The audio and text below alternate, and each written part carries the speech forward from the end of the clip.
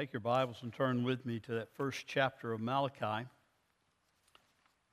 Malachi chapter 1, verses 6 through 14, as we look at that same passage that we looked at last week. A little different perspective and a little different angle, if you will. But still thinking about worship. Thinking about what it means to come before the Lord in worship. You know, one of the great glories of even the prophets, as you read these, the prophets hit pretty hard. I mean, they really do. They pull no punches. They say, this is what's wrong, and you need to make it right.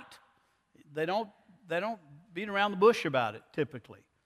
But the great thing about the prophets is that we realize that behind every one of those warnings, behind every one of those judgments, behind every one of those challenges, is the mercy and the grace of God.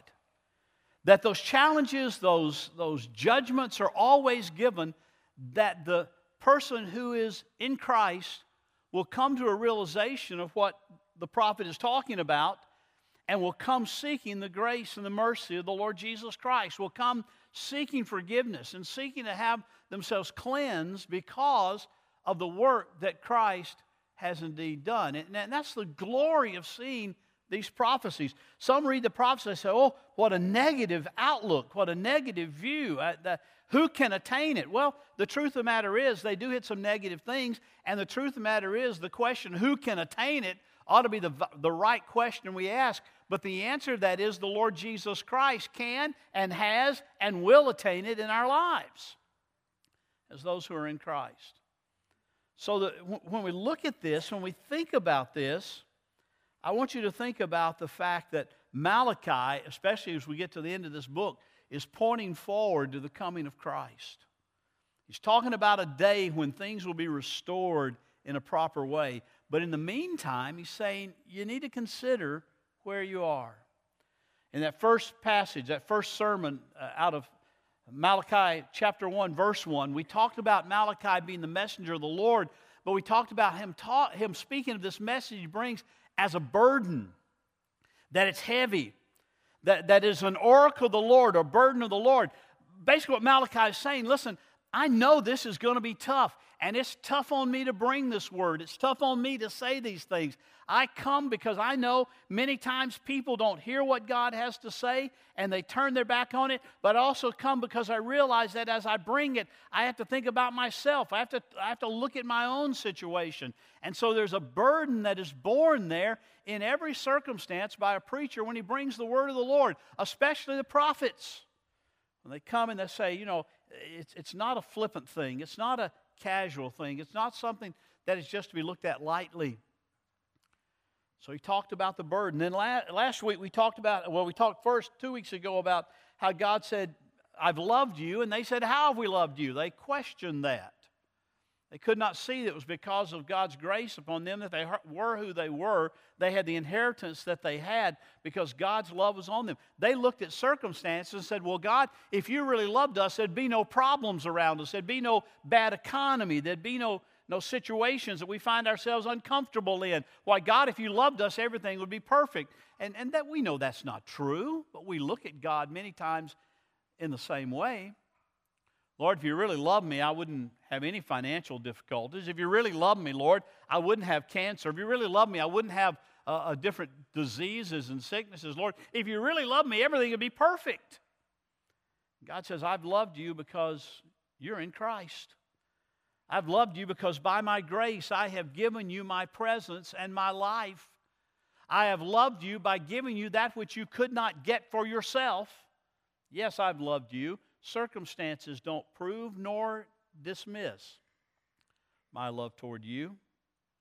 Then last week we talked about the second charge. He said, you know, a son honors his father, and yet you don't show me honor. And he talked about that a little bit, and we talked about what it means to honor God. And you know, I kind of use the illustration of going to the White House at a meeting and being properly attired and properly dressed. And I wasn't saying you got to wear a suit and tie, you got to wear a formal dress to come and worship God. You ought to come in something that shows your attitude of cleanliness and modesty and and a desire to be before Him. But you don't have to dress up to come into His presence, but it's the attitude behind what's taking place. I'm thankful that we feel free. We've got just about every level of dress here, from coat and tie to whatever, jeans and a t-shirt. But there's the attitude of how you come before the Lord, that you come with a heart that is submitted to Him, and a heart that is desiring to see Him, showing Him His honor. Well, today I want to look at three other things that Malachi talks about beyond just the fact that He is a Father. Where's His honor? And I want to talk about three other elements, if you will, of careless worship. And think about the dangers of careless worship as opposed to what true worship is. And I want you to hear the word of the Lord again from Malachi chapter 1, verses 6 through 14. Hear the word of the Lord as we read it, as I read it. A son honors his father, and a servant his master. Then if I am a father, where's my honor? And if I am a master, where is my respect, says the Lord of hosts? O priest who despise my name. But you say, how have we despised your name? And realize that in this context, my name and your name carries with it the totality of God's attributes and character and perfections. The name is representative of all that He is. How have we despised your name? Well, you are presenting defiled food upon my altar. But you say, how have we defiled you? And in that you say, the table of the Lord is to be despised. But when you present the blind for sacrifice, is it not evil?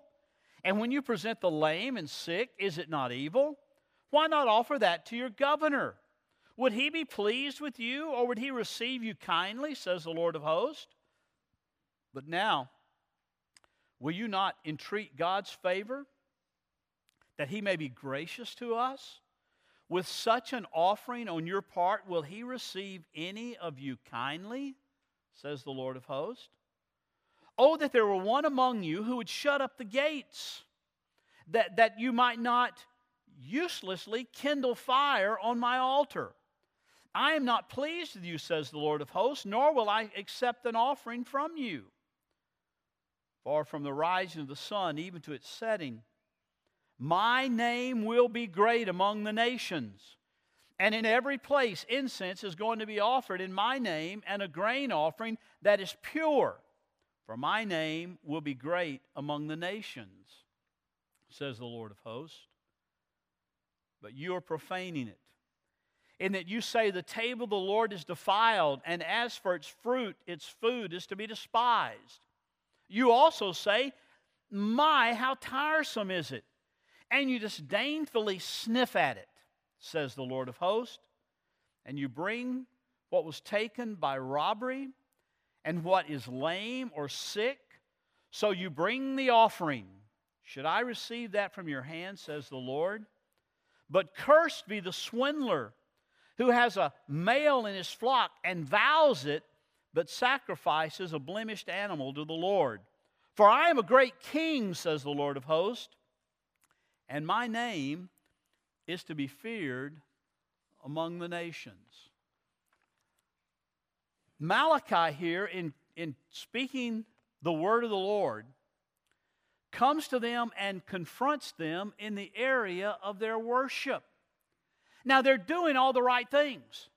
They're bringing sacrifices and they're offering on the altar. Now, we recognize we don't have an altar. The altar was the cross. Our sacrifice, the pure and perfect and eternal sacrifice, was offered on that cross. Jesus Christ, the perfect Lamb of God. And there's application here that we need to see. They were coming to the place of worship. They were bringing their sacrifice. They were doing everything, if you will, in many ways according to the tradition, according to the ritual. They were carrying it out, and yet God was saying, I'm not pleased with that. Some might have said, well, what do you want? You want our best? And God would say, yes. Well, what do you want? You want our full heart and our full attention? And God would say, yes. That's exactly what I'm expecting. That's exactly what I'm looking for. And yet you are coming and profaning my table. You're coming and profaning my altar. You're coming and profaning worship because of your attitudes and because of your actions toward me. I had Brother Ricky read that passage out of 1 Chronicles, chapter 29 this morning in our hearing of the Word, because that was David's prayer. After David had brought together all of the matters and all of the supplies that were needed for building the temple of God, of which God had said, you can't do it because you're a man of war, you're a man who shed blood, but your son can do it, but you can gather it all together. David gathered the people around and gathered them in that place before the temple was ever built, and he prayed, and he said, yours, O Lord, is the greatness and the power and the glory and the victory and the majesty. Indeed, everything that is in the heavens and on earth, yours is the dominion, O Lord, and you exalt yourself as head over all. You own it all. You rule over it all. You are the sovereign king. I love that song the choir sang about his sovereignty, about his not for a moment forsaking us, because he is a clear and a mighty and a strong God who is worthy to be worshiped. But not just worthy to be worshiped, but worthy to be worshiped rightly. So God, speaking through Malachi, says, I want you to see there are really three things that, beyond your defaming my name, not giving me honor, there are really three things I want you to see that are problematic in your worship. The first thing is this. Starting in verse 8, he shows that they brought to God what they couldn't use. They brought to God as an offering and as a sacrifice what was really of no value to them. It really didn't cost them anything. He says in verse 8, he says, you present the blind, that is the blind animal, for sacrifice. Is it not evil? When you present the lame and the sick, is it not evil? Evidently, these people in Malachi's day were coming and they were bringing a lamb to be sacrificed, or they were bringing the proper animal for the proper sacrifice, but they would look among their flock and they would say, hey, that one's blind over there. He's going to be dead before long anyway because he's going to fall off a cliff. So we'll take that and offer that as our sacrifice to God.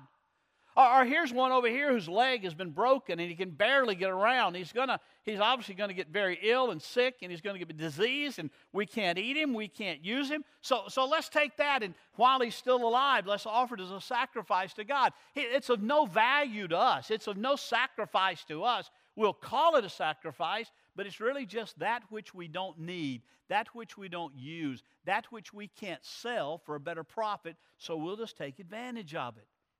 It doesn't cost them anything. They really were giving to God that which was left over, that which they could easily discard and not fail in any way. They fail to see here that what God's command is to us is that we come with the first fruits. And by first fruits, that carries with the idea of that which is the first and that which is the best. We come to give God not what's left over, not what we just kind of scrabble up and pull up when we can't find anything better. We just kind of bring Him what we have that's left over and say, Lord, you got to do with this. And it may be our money. It may be our time. It may be the talents that God has given us. I'm so grateful. You know, I prayed for a violin and we got 2. Prayed for a flute and we got 1 this morning. Somebody who had the talent who was just sitting there but they said, hey, we'll bring this and give it to God. And it enhanced our worship that they shared their gift with us this morning in what God has given to them. What a glorious thing. It's not, Malachi says, bring your best. Bring what God has given to you and use it for His glory. It has to do with whatever gifts we bring. You know, I've often counseled young couples in premarital counseling because we sit down and work through budget and talk through, you know, what they're going to do with what God gives them in their income. And they'll come in with their budget, and they always start out with their rent and their car payment and their student loans, and they come right on down the line. And then they get to the final part, and they usually have that last line, something to give to God. And that's between them and the Lord, but they budget in something there. And I usually ask them the question, why didn't you put that at the top? And in years gone by, I've had people say, well, you know, we may not have enough if we put it at the top. We may not have enough to pay this payment at the bottom. So we have to think this thing through, you know, but why do you put it at the bottom? Why do you make the last fruits when it ought to be the first fruits. You know, one thing I do every 2 weeks when I sit down to pay the bills after getting paid on Thursday, the first check I write is to my gift to the Lord. Now, aren't I spiritual? That's not what I'm saying. What I'm saying is I used to not do that. I used to write the power bill and the car payment and the house payment, and when I get down to the end, I'd have this amount that I knew I should give to the Lord, and I would notice that if I take that out, it's just going to leave a little bit. And I'd wrestle with, well, maybe I should.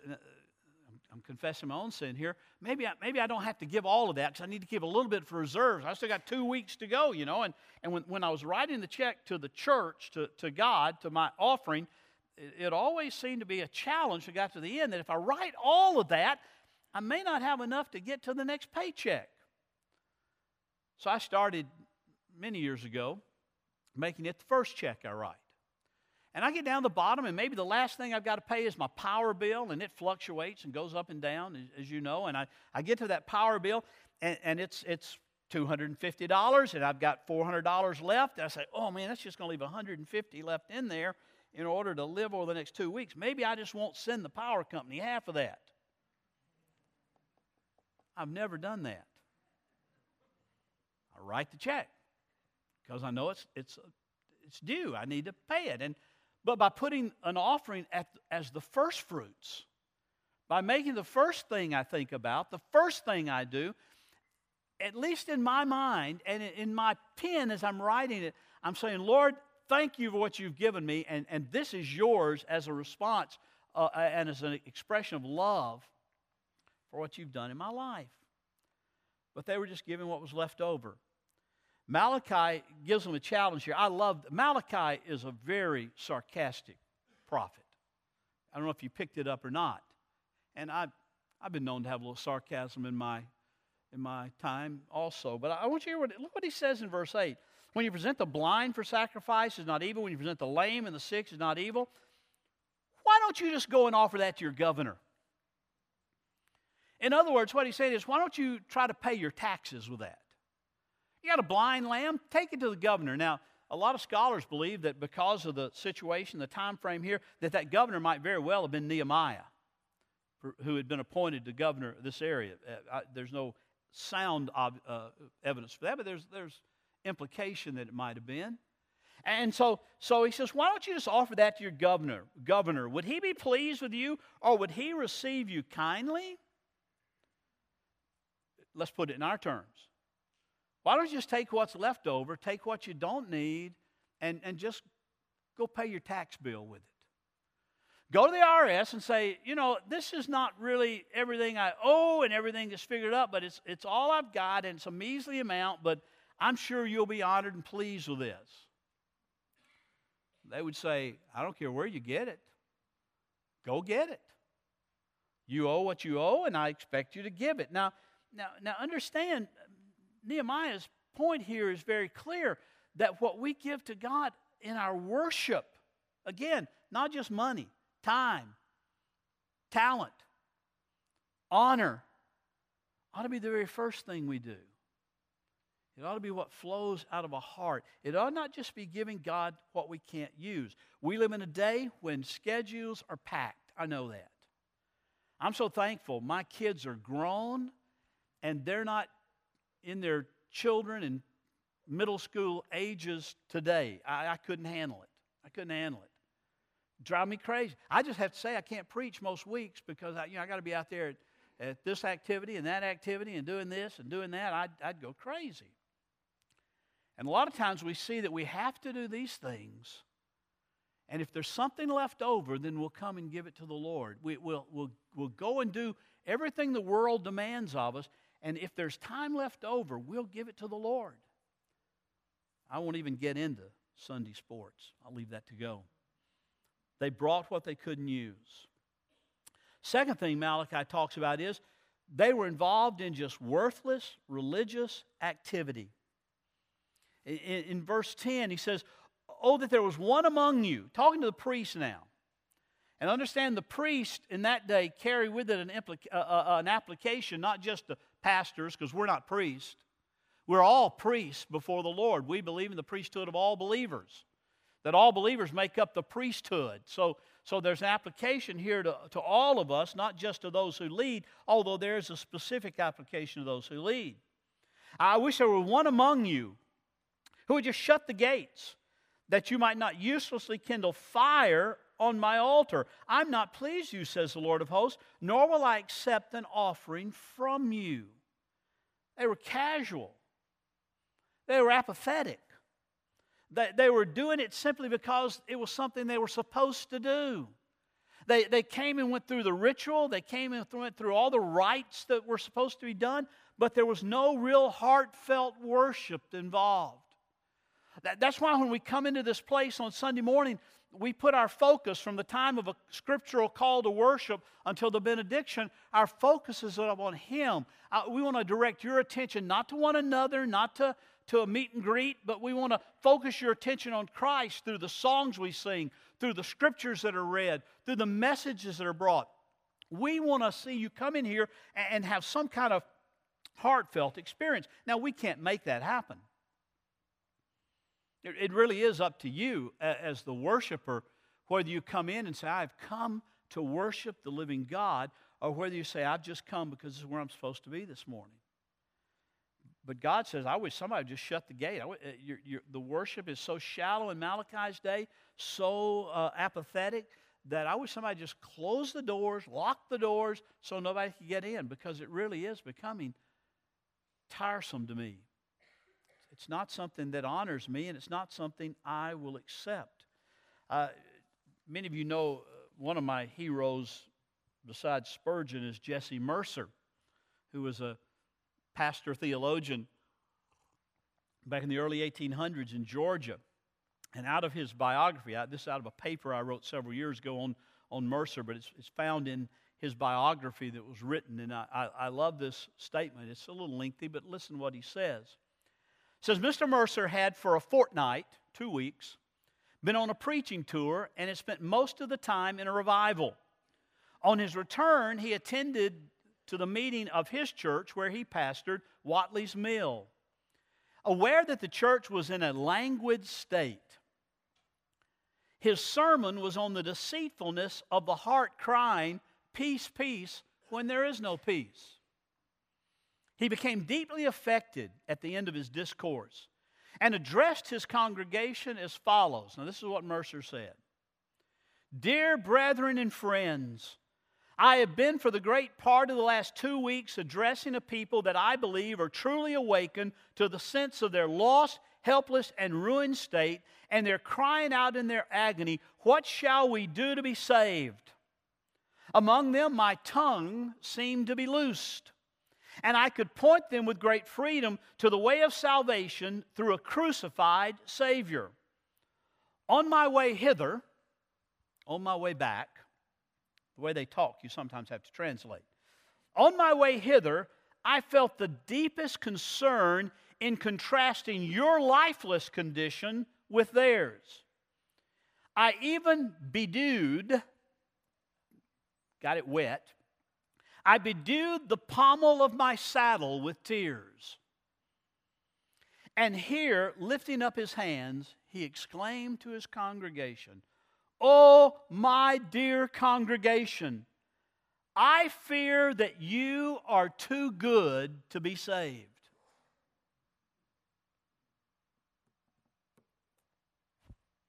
And he burst into an irrepressible flood of tears, descending from the pulpit, and recovering himself a little, he poured forth the most solemn and impassioned exhortation, which many came forward and asked for prayer in their behalf, from that sermon and that occasion, one of the most interesting revivals which has ever blessed that church commenced. 49 people were saved that day, and over the period of the next year, over 1,050 in that community came to know the Lord. I fear you're too good to be saved, Mercer said. You think, I'm okay. I'm a pretty good person. And Malachi is saying here, when you come into worship, you don't just come with a casual, apathetic idea of, hey, I'm here because this is what I'm supposed to do. You come with a desire to see the living God and know Him. You come with a desire to focus upon Him and glorify His name through your life and through your worship. Notice that's what He makes clear in verse 11. He says, from the rising of the sun even to its setting, my name will be great among the nations. And in every place incense is going to be offered in my name. And a grain offering that is pure, not secondhand, not second best, but is pure. For not my name will be great among the nations, says the Lord of hosts. He says our purpose for gathering is not just to go through a ritual, not just to endure a sermon, not just to sing a few songs and hopefully it'd be something we like, one or two at least. So we come in with one focus and one focus only, and that is worshiping and glorifying and exalting the Lord. It's just that simple. But we sometimes get so caught up in stuff, in letting other things distract our attention. I've been praying this weekend for a dear friend who's got a real problem in his church. There's a real criticism going around, and the criticism is he's too loud. I mean, he's too loud. Turn the microphone down, I guess, if he's too loud. But what a petty thing. And one dear lady told him, said, I can't worship because you're just too loud. No, you can't worship because your focus is on the wrong thing, I would say to that dear lady. Focus isn't on Christ, it isn't on God, it isn't on bringing your best and bringing what God has given you and giving that back. I love how David said in that passage in 1 Chronicles, he said, Lord, what we have and bring to you, we bring to you because you gave it to us to bring to you. We don't bring anything of our own. We only bring out of your blessings and out of your provision. So they brought what they didn't need. They kind of brought this stuff they couldn't use. Then they involved in worthless and religious ritual, just doing it because they felt like that's what they were supposed to do. And finally, thirdly, the final act of careless worship is seeing that they just felt it was too much trouble. I love, again, his sarcasm comes out a little bit here, I think, in verse 13. He says in verse 13, you also say, my, how tiresome it is. And you disdainfully sniff at it, says the Lord of hosts. And you bring what was taken by robbery or deceit and what is lame and sick, and you bring the offering. Should I receive that out of your hand? And the implication is no. The anticipated answer is no. It's rhetorical, and he understands no, but I love how he says, you also say, my, how tiresome it is. And then the addition, and you disdainfully sniff at it. You ever sniffed at anything? Not to smell it, but just to kind of show your displeasure with it. Evidently, that's what they were doing. They were coming to the presence of God, and they were saying, man, this is tiresome. This is burdensome. Man, it requires too much to worship like Malachi, like you're saying we ought to be worshiping God, giving our all, putting everything into it, coming in and at least for this hour or so as we gather together, giving our total attention, our total focus, our total praise, our total honor, our total glory to the Lord God, blessing Him, praising Him, honoring Him, and not worrying about all this other stuff. But we come in and we go, it's too much trouble.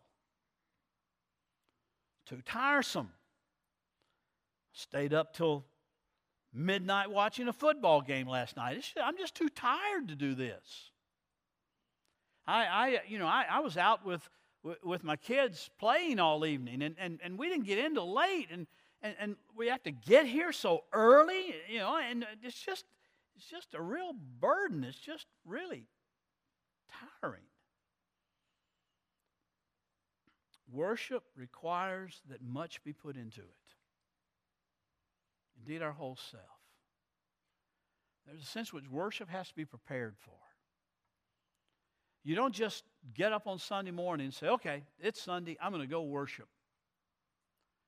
There needs to be preparation through prayer and other things. There needs to be a time on even Saturday night, and I kind of count Saturday at sundown. I'm kind of Jewish in this respect.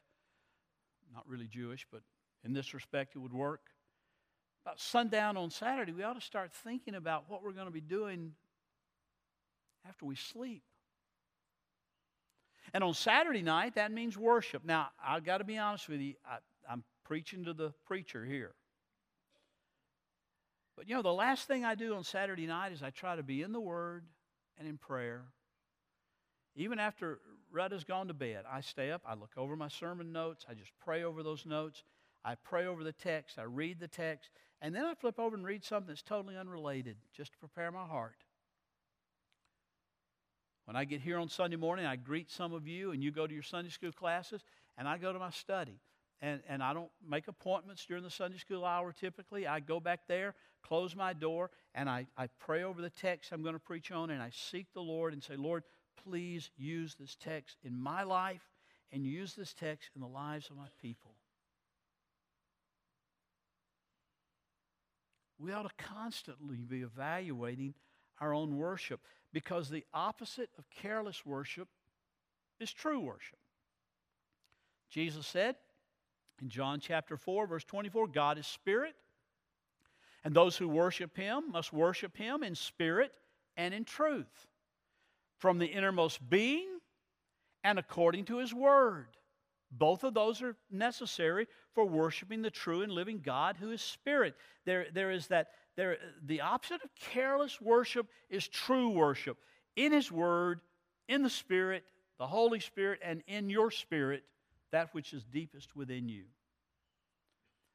Sometimes we think the opposite of true worship, if the opposite of careless worship is true worship, we think that, well, the opposite of true worship must be atheism or agnosticism.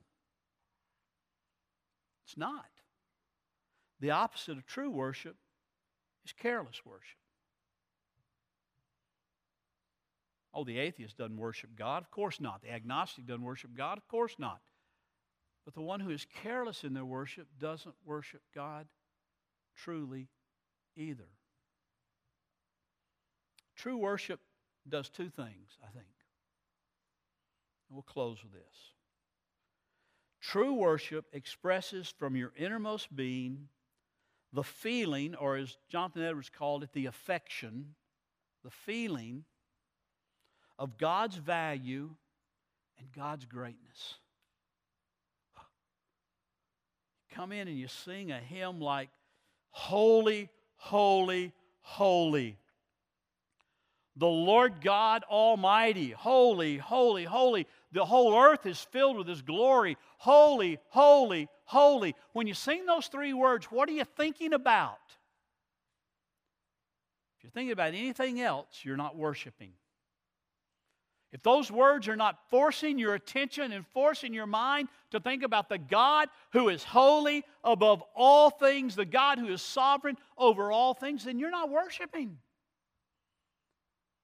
You're singing holy, holy, holy. I'm not sure I'm getting that right. This person sings better than I do. I need to be quieter. Or they sing worse than I do. I need to be louder. Your focus is not on who you're supposed to be singing about. There's a feeling or affection of God's value and God's greatness. True worship comes from a heart where God is treasured above all human property and all possessions and all recreations and all things. True worship comes out of a heart that values Him, that treasures Him and treasures His Word. That's what David said in the Psalms. He said, your Word have I treasured. We sometimes quote the old King James, have I hidden in my heart. It is hidden there, but it's treasured there. It's valued there. And so when you come into worship, when you walk through those doors, your thoughts ought to immediately change. But if you're not prepared, it won't. It expresses a feeling of God's value and God's greatness. Secondly, true worship seeks to build in, to encourage, or to sustain within the congregation that same spiritual sense of God's immense worth and beauty. It's first a personal thing, and it ought to be being prepared personally and individually in your home, in your car, in your prayer closet, wherever. But when we come together, we bring that heart that expresses value and greatness to God. We bring that together and we seek to let it be like a virus that spreads among us like a wildfire, that builds into the congregation that spiritual sense of God's immensity, of God's worth, and of God's beauty. True worship aims to inspire that within the congregation. We have instruments and we have the choir and we have leaders of worship who their whole goal is not to entertain. Their goal is not to say, "Oh, wow, you did a great job today." But it's to point us toward God. Listen, in those interludes today, in those two great hymns, Holy, Holy, Holy, and Be Thou My Vision, you know, the violin was not for you to say, "Oh, isn't she playing beautifully?" Or the flute, "Isn't that absolutely gorgeous?"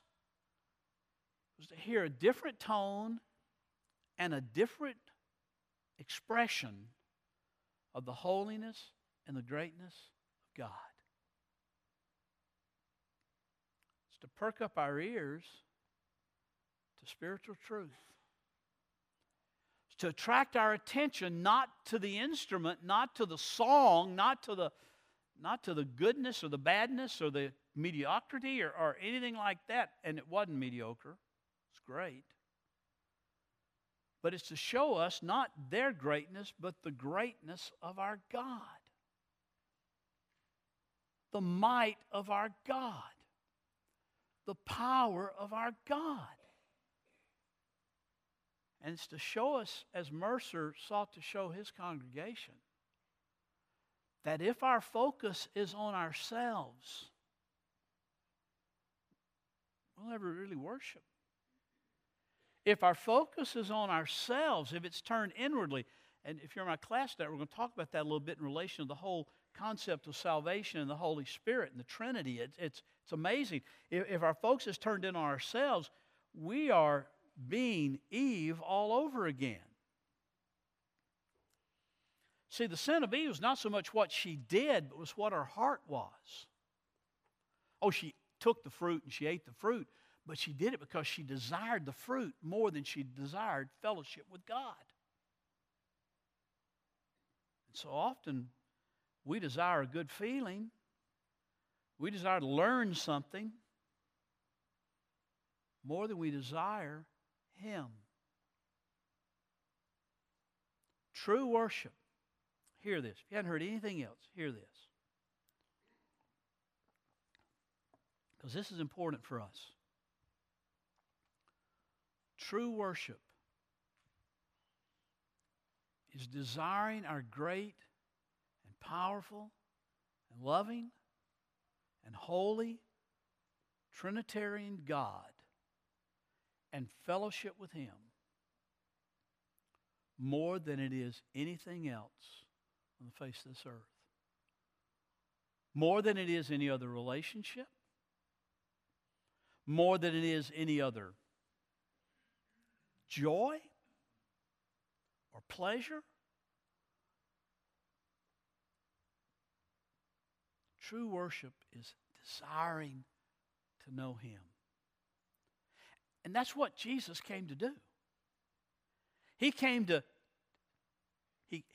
show us the Father and show us the Spirit and show us His sacrifice and show us that we can be in relationship with the God of the universe. We can have intimacy with the God of the universe. We can worship the God of the universe because we are in Christ. By faith, by grace, through faith in His Son and His Son alone. When Adam and Eve ate the fruit, they ran and hid. They said, we'll try to hide from God. That was them trying to cover up their sin by works. Don't we do that? Oh, I sinned. I'll do 10 acts of something. I'll feed the poor. I'll give an extra $10 in the offering plate. I'll do something, God. I'll cover this sin with something that I can do. And God says, have you lost your mind? That's foolish, careless worship. You don't cover your sin. If you're in Christ, your sin is covered. Worship for His glory and for your good. Worship for His glory and for your strengthening. Worship Him in spirit and in truth. Not distracted by every other thing. Not loving other things more than you love Him. That's what worship is. So simple, isn't it? Just such a simple truth. But just like I tell those married couples who stand before me to commit their lives to one another and say, I do. Do you take this person to be your husband or wife till death do you part, in good and bad, in sickness and health and all that? I do. And they're always joyously ready to say, I do. I tell them in counseling, those are the easiest words in the world to say. They're the hardest words in the world to live. Do you love God? Oh, I do love God. Of course I love God. What fool wouldn't love God? Those are easy words to say. But your worship indicates whether they are careless words, or true words. Let's pray together.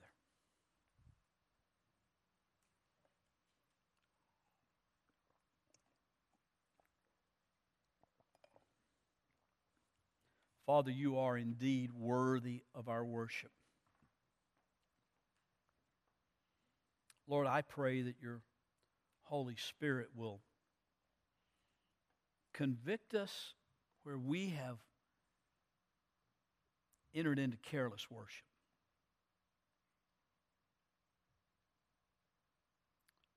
Lord, if we just say it's just too tiresome, just too tired to worship you today. Lord, I'm just too tired to give you my best. I'm just too tired to recognize that you have given me everything I have. It's just too tiresome. Lord, break our hearts that we may worship you in spirit and truth. Break our hearts that you might be our vision in every area of our life. Break our hearts, Lord, that we might see your holiness. And Lord, that we might recognize that not for a moment have you forsaken us. If we are in you, Lord, our joy is to be found in you. And as we find our joy in you, we glorify you. As we find our joy in you, we worship you. But when we find our joy elsewhere, we get careless. And there's a real danger in that. Father, I pray for those here this morning that don't know you. Their worship is non-existent, really, because they can't focus on you because they're not in Christ. They don't know you, and your Holy Spirit's working in their life. And Lord, I just pray that you would bring them to faith in Christ this morning. They would see their sin and repent of it and turn to you in faith because of your work in their heart, O Lord. Father, they would learn what it means to be in Christ.